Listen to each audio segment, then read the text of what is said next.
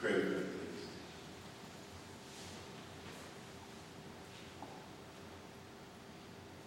Come, Lord Jesus. Make us discontent with the present and eager for the future. Come, Lord Jesus. Give us confidence that you hear us when we cry out, and that you not only hear, but that you also come to us and care about us. Come, Lord Jesus. Give us your promised new heaven and new earth. Bless us with your presence.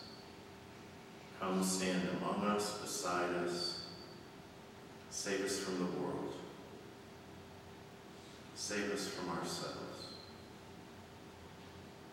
Come, Lord Jesus.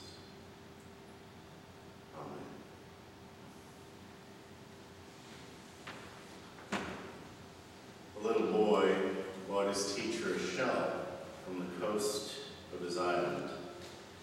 And when he presented the shell to her at Christmas time, she immediately knew that it was a day's journey to the coast to find such a treasure. So she looked down at him, awed that he would go all that way for her. And he met her eyes, knowing exactly what she was thinking, and he said, "Long walk, heart of gift." In Jesus, God has joined our humble humanness.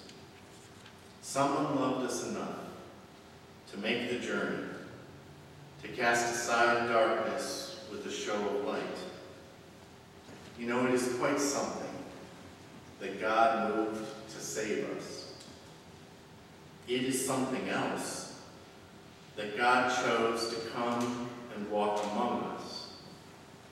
Restoration, deliverance from exile to belonging, all because a long walk was part of our gift. Now, we set out 4 weeks ago searching for Jesus as we journeyed through Advent together.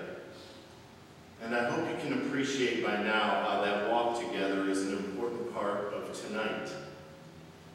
Because we asked if we would be willing to climb out on some limbs together in our search for Jesus, in our pursuit of peace.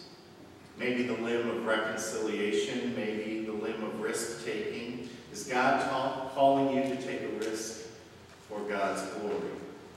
Maybe it's a limb of trust. Is God calling you to believe in someone? Maybe a limb of healing. Is God calling you to accept emotional and spiritual healing for some long, festering wounds?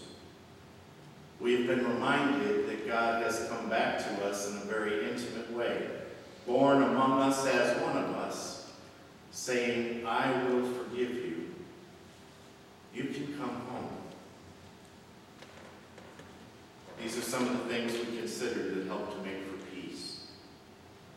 And then we considered that those who believed that the one who was to come would be a triumphant and glorious king that would overthrow the existing regime and set things right through a new government, those folks were in for a disappointing paradigm shift. If we continue to measure success and triumph by the standards of the world, by the standards of regime, we almost certainly miss Jesus' meaning when he declared that the kingdom of heaven was at hand. The kingdom of God that Jesus describes is not spread through domination and political leaders, but through the slow transformation of the world from the ground up, through acts of love and healing spread across space and time. And when we begin to lose our faith in this subtle transformation, we need to be reminded of all the good things that have happened so far. Because the blind do see, the deaf do hear, the lame walk, and the dead are raised. And in this is joy.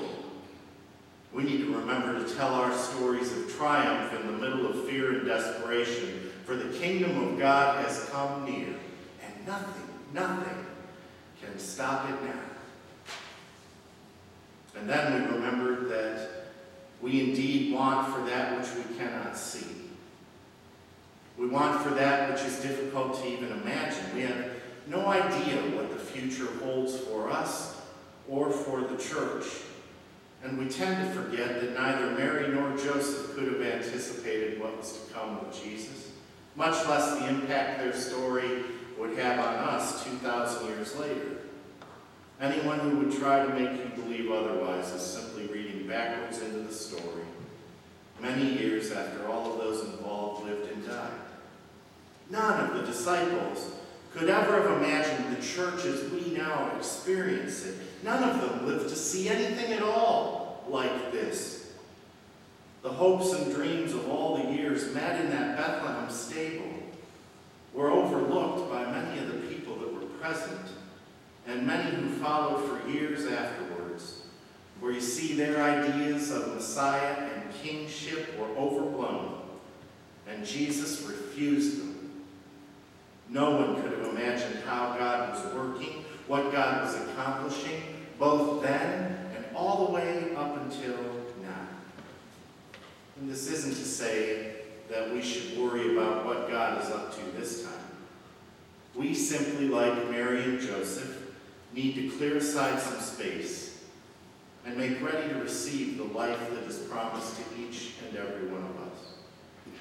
We have no idea what to expect, but into that darkness, into that scary not knowingness, light shines. So this night, once again, new life is being born. And though we will not live to see it fully grown, we hold on to the promise of God, whose power working in us and through us can do more than we could ever possibly imagine, more than we will ever know. And we're privileged to be a part of it, for this is the stuff of unconditional love. And so we arrive at the end of our search, and X marks the spot. For our search through our pursuit of hope, peace, joy, and love is summed up in this gift of new life.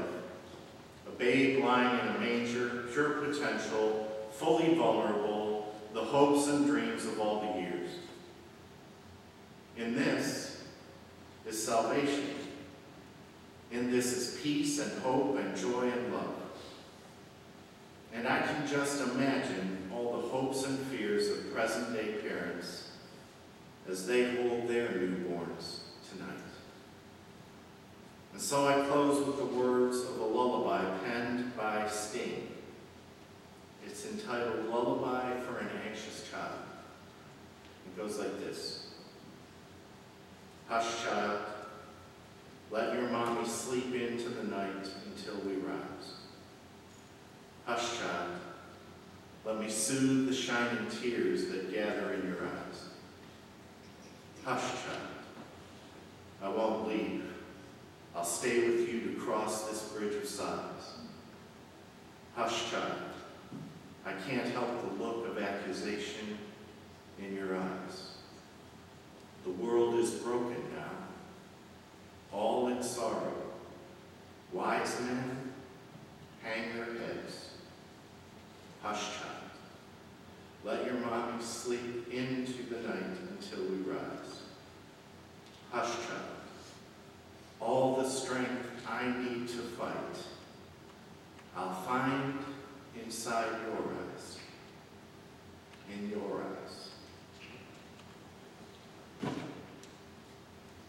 Now tonight you've been given a white ribbon in your bulletins.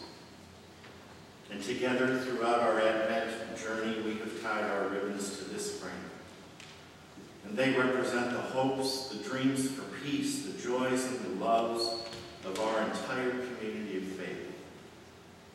It is a moving creation. Tonight we simply ask that you take the ribbon home. Put it somewhere that it will occasionally catch your eye. And allow it to remind you of the constant presence of God in your life. Allow it to remind you of your participation in an open and affirming community of faith.